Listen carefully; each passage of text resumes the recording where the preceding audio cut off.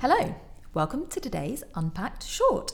I'm Charlie Pickles, I'm managing editor here at Unheard, and I'm joined by our Unpacked guru, Peter Franklin. Hello. Hello, Peter.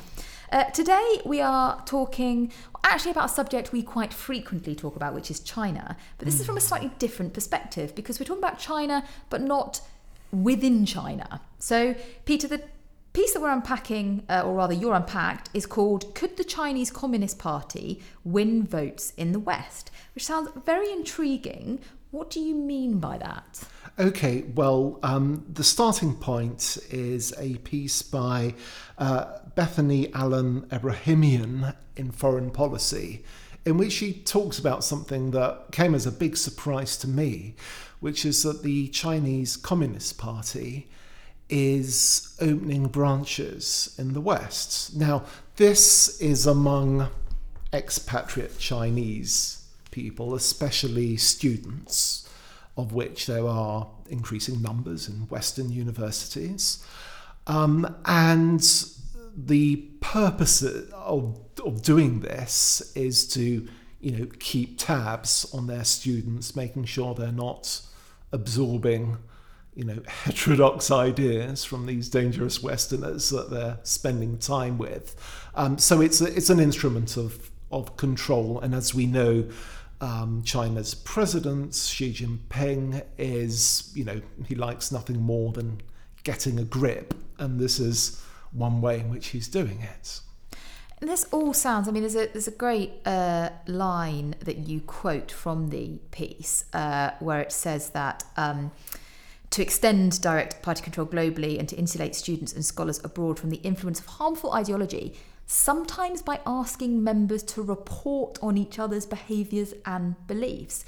This sounds awfully 1984. Well, it sounds awfully like what Communist communist parties do in communist countries. The party is there to control, especially the kind of intelligentsia, those that might actually be invited to become full members senior, of the party, yes. And those who will do once they get older, sort of, i.e. students.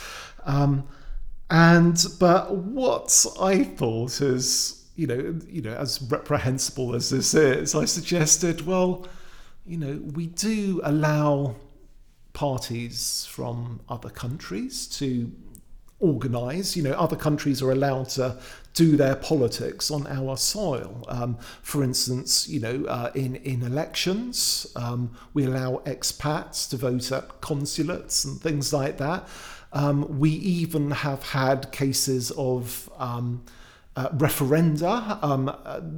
The recent referendum in Turkey, for instance, there was campaigning by Turkish politicians amongst the Turkish diaspora in countries like Germany, and they voted in those countries as well.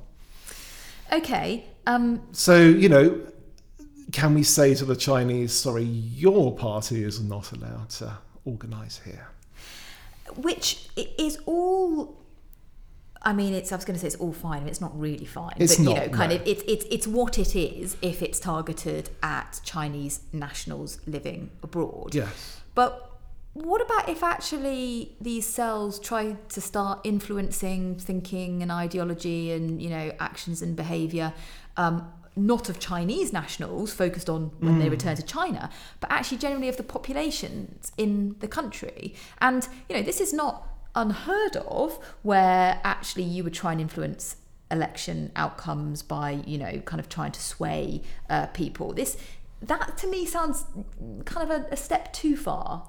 Well, actually, what I say is bring it on. I say, I challenge the Chinese Communist Party, as you're organising branches in the West, why don't you stand in our elections, right? Why don't you try and get Western votes? You've got a fairly interesting, distinct policy platform. If you think it's so great, then and the West is doesn't offer anything similar, well, why don't you offer it to our people? You offer your exports. Why don't you try and export your ideology, but have it tested within our democratic system? And could they stand? I mean, could someone sent over here from the Communist Party stand in our election? Well, there are cases of transnational cross-border parties. Sinn Féin organised both sides of the border on the island of Ireland. That's quite a specific context, though. It is. There was another case of supporters of the Greek leader Tsipras in Italy, organised a list at the last set of European elections. They won over 1 million votes and got 3 MEPs elected on this sort of list for Tsipras.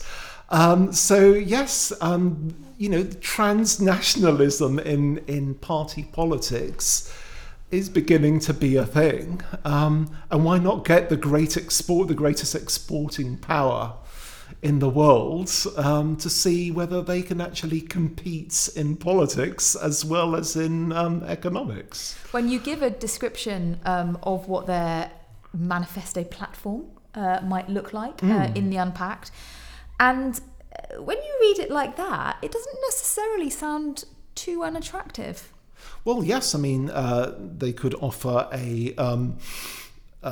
drawing upon their home experience, an incredibly ambitious industrial policy.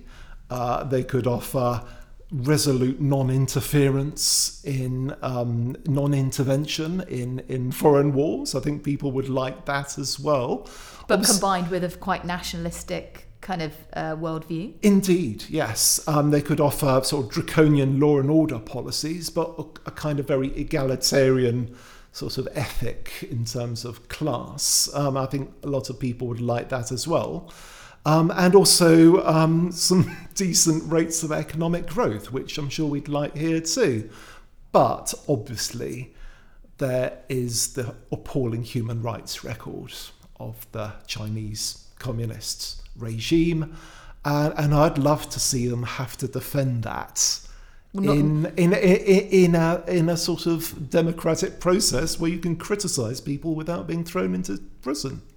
Plus, perhaps at a slightly lower level, but no less important, a complete lack of any form of free speech or freedom in general. Indeed. Which we hope would balance out the attractiveness of economic growth. Yeah, but if they're that confident in their they're that confident in their ideology, then why not put it to the test, the ultimate test, which is democracy? Who knows? They might even get a taste for it and try it out back home.